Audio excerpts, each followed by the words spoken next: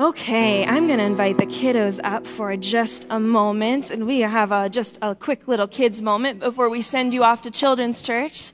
So come on up. I know I saw several of you come in this morning, so don't be shy. Come on up. Here you come. It's good to see you all this morning. Did any of you guys go to the parade yesterday? Yeah? You went to a parade in Huron? That's awesome. Did you guys get some candy? You were in the parade? Oh, that was pretty fun. What? That's pretty cool. Awesome. Come on up. Hi, guys. Okay, so raise your hand if you were here last week. Were you here last week? Do you remember what Steve talked to you all about last week? Do you remember what he had you do? What did he have you do? Yeah, you got it. You said, so Steve had you line up from shortest to tallest, right? And then he also had you line up from oldest to youngest, right? And then he had you line up from if you were good or bad. Do you remember that? And then, do you remember what he said? He said that God loves all of you, no matter how old you are, no matter how tall you are, no matter if you think you're good or bad. God loves every single one of us. Well, this week, we are continuing with that story. And this time, we have a story about an older brother. How many of you are the older brother or sister? Raise your hand if you're the older brother or the oldest brother or sister. Some of you. We've got quite a bit of young ones in here. Yeah. So sometimes, if you're the older brother or sister, do you ever get just a little annoyed with the younger ones? Yes, just a little bit. That's okay. That does happen sometimes, right? But all of us, whether we're older or younger, there's all times where we get a little annoyed with somebody, right? There's all times where somebody's bothering us or bugging us, and we have options, right? We have options how we respond. We have options to get mad, right? We have options to get sad. We have options to be patient. And we have options to help that person out when they're struggling, right? We have all sorts of options. And today we are talking about a story where there is a man who has a younger brother, and he's gotten a little bit annoyed, and he has some options. And so our reminder today, as you go up to Children's Church, is to remember that God loves all of us, like we talked about last week. And that means God loves us, and that God loves that person that we're feeling a little annoyed by too, right? And we have options to choose how we want to respond, if we want to show God's love towards that person or not. Okay, so I'm going to send you off to Children's Church. If you haven't checked in already, parents, I ask you to go out with them and get them checked in. You guys can go. Your leaders are in the back. And reminder to go upstairs and pick them up when they're done at the end of church today. All right, are you going to go out to Children's Church? There you go. All right. Okay. So whenever we do the children's lesson, I always feel like I give away my sermon. It's like, what's the point? Why are we even here this morning, right? Okay, well, once again, welcome to Fusion. We are in week 2 of a 3-week series called Prodigal. Now, prodigal is one of those almost like slang words that we've started to use in our community and in our language. And it's one of these words that I think we end up getting a little bit wrong. Many know the phrase, the prodigal son, right? And people like to use that to mean the one who was lost, or the one who messed up, or the one who is coming back after being away. And while some of those elements can definitely be a part of the meaning of prodigal, the word prodigal actually means to be lavish, to be abundant or extravagant. It means almost an extreme level or a reckless level of lavishness and abundance and extravagance. And like I said earlier, most people have heard the word prodigal because there is a story in the Bible that's called the prodigal son. And it's a story that Jesus tells to a group of people who have gathered around Jesus. And Jesus tells them these three sets of stories. And first he tells them about a shepherd who has a lost sheep. And if you remember, we talked about that earlier this summer in our Little Things series. And then he tells them about a woman who lost a coin, which we also talked about in that series. And then he ends up with this parable in which we are spending a few weeks on together this morning. And this is in Luke chapter 15, starting in verse 11. It's going to be on the screens, and I invite you to follow along in your Bibles or on your phones as you like. But Luke chapter 15, starting in verse 11, this is the story that Jesus tells. And it says, to illustrate the point further, Jesus told them this story. A man had 2 sons.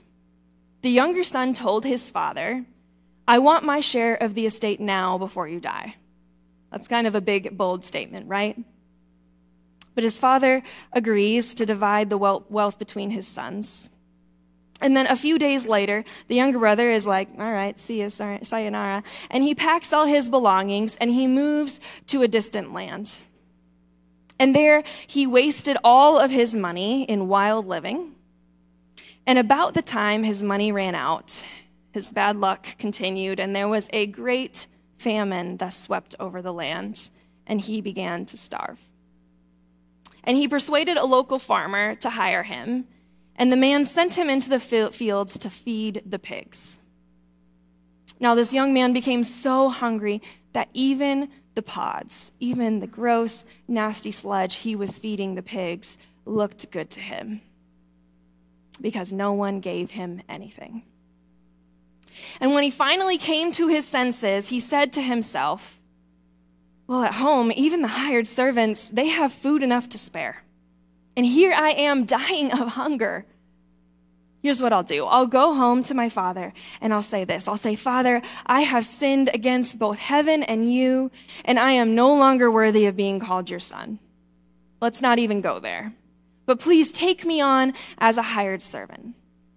And so that's what he did. He returned home to his father, and he's walking along the road home. And while he was still a long way off, his father saw him coming. And filled with love and compassion, he ran to his son. He took off sprinting. And he embraced him, and he kissed him. And his son said to him, he said, Father, I have sinned against both heaven and you. I am no longer worthy of being called your son. But the father says to his servants, nonsense. Quick, bring the finest robe into the house and put it on him. Get a ring for his finger and sandals for his feet. Kill the calf we have been fattening. We must celebrate with a feast. For this son of mine, who was dead, has now returned to life. He was lost, but now he's found. And so the party began. Meanwhile, the older brother is out working in the fields. And when he returned home, he heard the music and the dancing in the house, and he asked one of his servants what was going on. And they said, your brother is back, and your father has killed the fattened calf, and we are celebrating because of his safe return. Now the older brother was angry, and he wouldn't go in. And so his father came out, and he begged him. But he replied, all of these years I've slaved for you, and never once refused to do a single thing you told me to. And in all that time, you never gave me even a young goat for a feast with my friends. Yet when this son of yours comes back after squandering all your money on prostitutes, you celebrate with him by killing a fattened calf. And his father says, look, dear son, you have always stayed by me, and everything that I have is yours.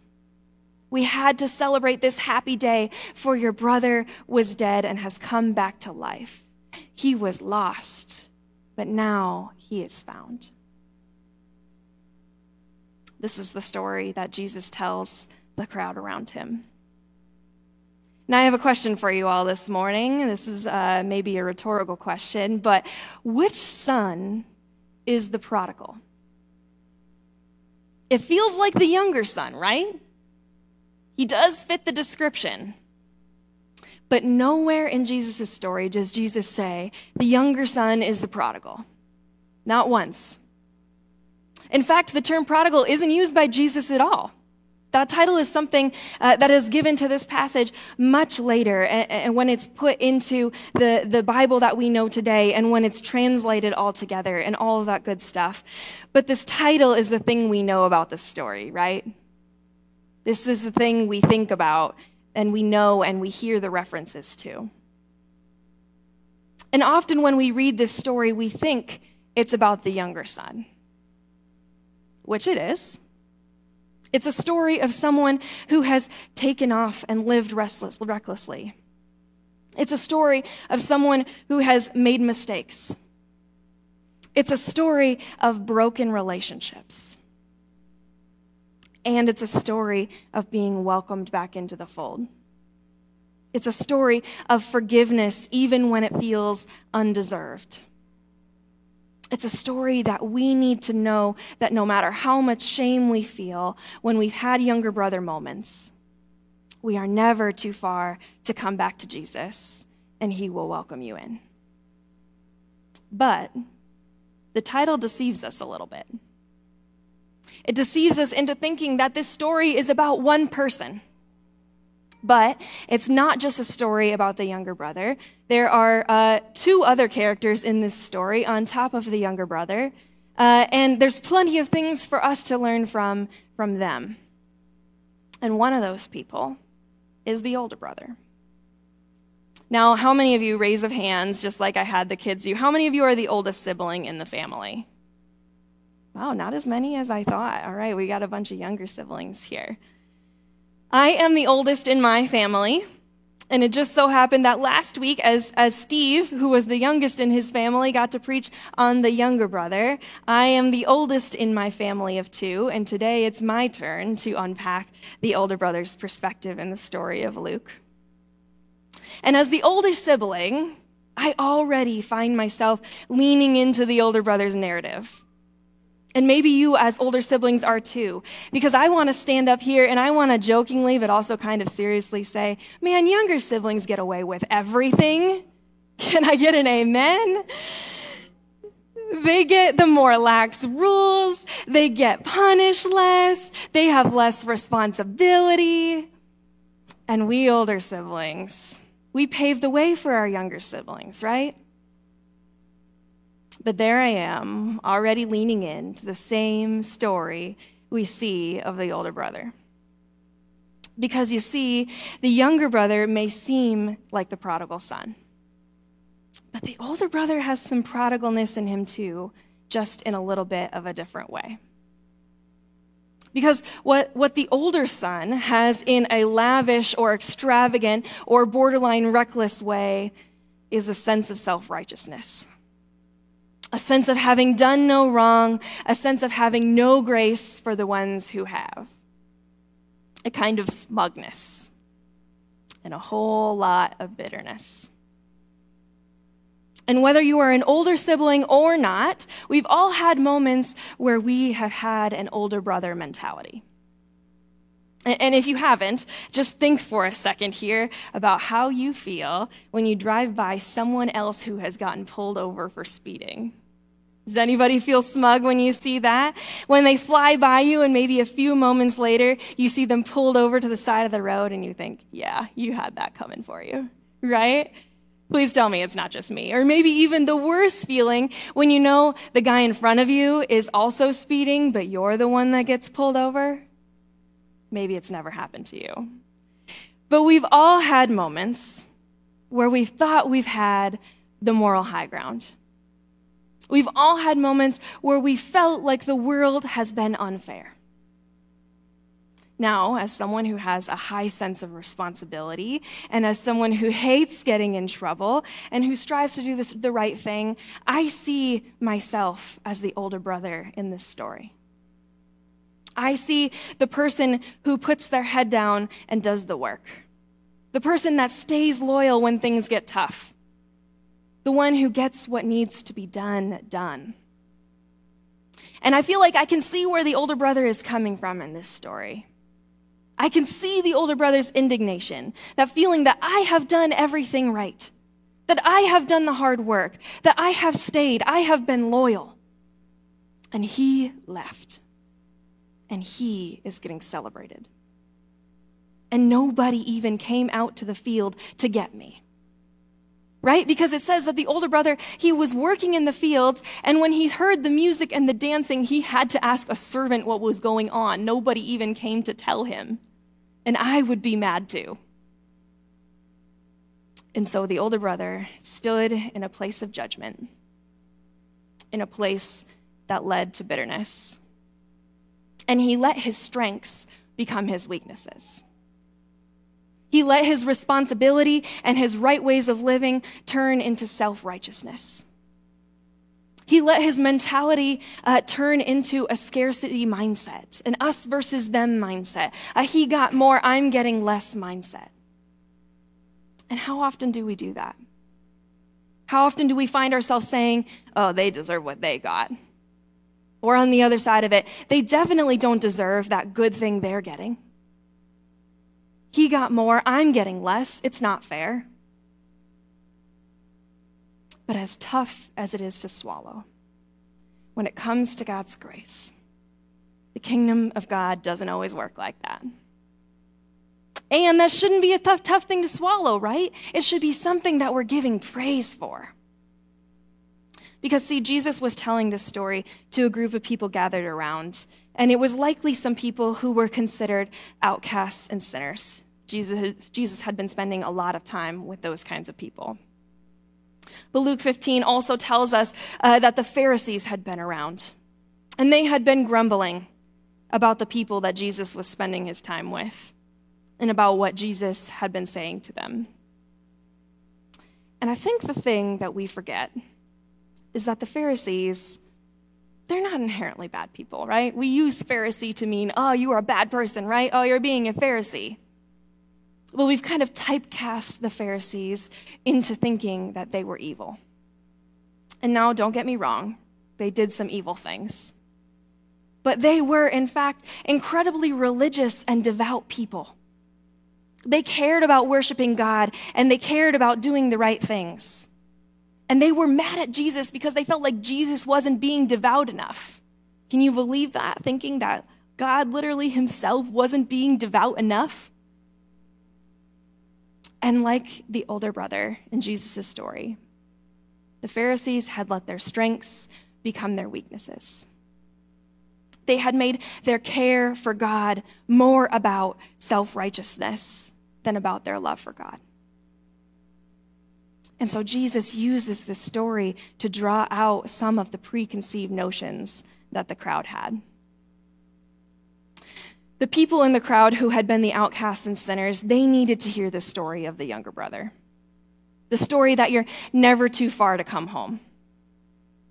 But the ones who were already religious, already following all the rules, they needed to hear this story too. They needed to hear the story of the older brother. The story that Jesus was trying to make a point was that both brothers were lost in different ways. And the reality is that while the older brother believed that he was doing everything right on the outside, on the inside, he was filled with judgment and bitterness and anger. And so while the younger brother was physically far from the father, I think the case can be made that the older brother's heart was equally far from the father. The other brother was going through all the right actions, but he let his self-righteousness and his bitterness seep in. He let how he thought the father should act affect his relationship with the father and affect his relationship with his younger brother too. He let his heart be far from the father's heart, and his heart was far from everybody else's heart too. The older brother thought his good deeds and his actions would be enough. But Scripture tells us that there is nothing that we can do to earn God's love. And if we do enough good actions just for the sake of being good, we will find ourselves trying to earn God's love. And feelings of bitterness in our heart towards those who we don't feel have earned God's love will seep in. And so just as we've all had moments like the younger brother where we've been far from God, we've also all had moments where we've been tempted to react and respond like the older brother and like the Pharisees. We've all been tempted to believe that we're better than those around us. We've been tempted to have our hearts far from God. And you know what's interesting? The Father goes to both of the sons and invites them in. The Father runs to the younger son and brings him into the party. And then the Father goes out to the older son who is standing outside the party and begs for him to come in. And when the older son airs his grievances to the father and says, all of these years I've followed the rules. All of these years I've done everything that you've asked for me, and you've never even given me a small party, a little goat. The father replies, look, dear son, you have always stayed by me, and everything that I have is yours. The father says, you've had me the whole time. It's not that one brother gets preferential treatment. It's that the Father's heart is not far from either person. And both brothers have to learn the lesson that there is nothing that we can do to earn the Father's love. The younger brother wants to become a servant and earn his way back, and that's what he thinks will get his father's love. And the older brother, he wants to be perfect to earn his dad's attention. But God loves the sons because they are his children. And the message is same for us, that God loves us regardless of any of the ways that we try to seek his love. And God wants our hearts to be close to his hearts. And that means not judging one another or competing with one another or loving one another. And we need to be loving one another. And we need to be caring for one another because that is truly where God's heart is. And so, as we've already talked about this morning, we're at the end of homecoming week at Dakota Wesleyan. And at first, when I started writing this sermon, I thought, oh man, this is kind of a heavy sermon for homecoming week. Because this is a week of excitement and games and energy. And here I am talking about bitterness and resentment. But I actually think that this series is fitting for homecoming season. Because homecoming is a week where people have come home, right? They have come to a place that they call home. And the story of the two brothers is an invitation to come home. It is an invitation that no matter how far off you feel you've strayed, there is an invitation to bring yourself and to bring your hearts close to the Father's heart. This story that Jesus tells, it ends on a cliffhanger. The story wraps up with the father saying to the older brother, look, dear son, you have always stayed by me, and everything I have is yours. We had to celebrate this happy day, for your brother was dead and has come back to life. He was lost, but now he is found. And that's the very last line. If it was a movie scene, it would fade to black, and there would be no credits scenes with the where they are now flash forwards. We're left with this mic drop from the father, and we don't know what happens after that.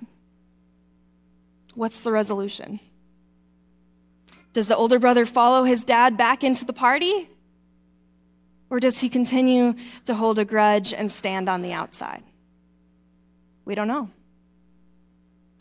And I think that Jesus ends this story this way on purpose.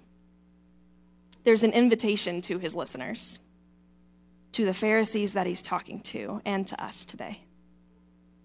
We see an example of one son moving towards the Father. Not perfectly, maybe not even repentantly, but still moving towards the Father. And then we see this other son who has seemed to distance himself from the Father. And we hear the Father's heart saying, come, bring your heart close to my heart. And we don't know how the older brother is going to respond. But we get the chance to decide how this story ends for us. Whether you're finding yourself in the shoes of the younger brother or the older brother, you are welcomed home. You are welcomed in, and you are invited to the party. So are you coming in? Will you accept the invitation to be a part of God's family no matter what side you fall on? Will you accept the invitation to bring our hearts closer to the Father's heart? The invitation to celebrate all who are coming to Jesus, even if we want to hold the moral high ground, and even if we feel the temptation to hold a grudge. The older brother had a choice, and so do we. Will you pray with me this morning? Gracious and loving God, we thank you that you have a heart that is generous, that you have a heart that is so bent toward us, that cares for us whether we see ourselves in the shoes of the younger brother as far off from you, of making mistakes and lavish living, of feeling like we need to come home but we don't know how. And you have a heart toward us who feel like the older brother, who feel like we have been trying and trying and trying, and it just never seems like enough.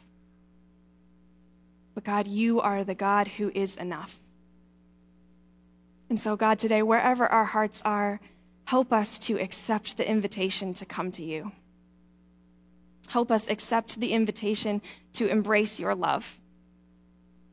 And help us to accept the invitation to come into the party and to rejoice and be glad that we are your children. And so, God, today, wherever our hearts are, may they come to you. And may we know that you are filled with love toward us. And we have the call to have that attitude towards one another. And so, God, help us to embrace that. We pray this in your holy name. Amen.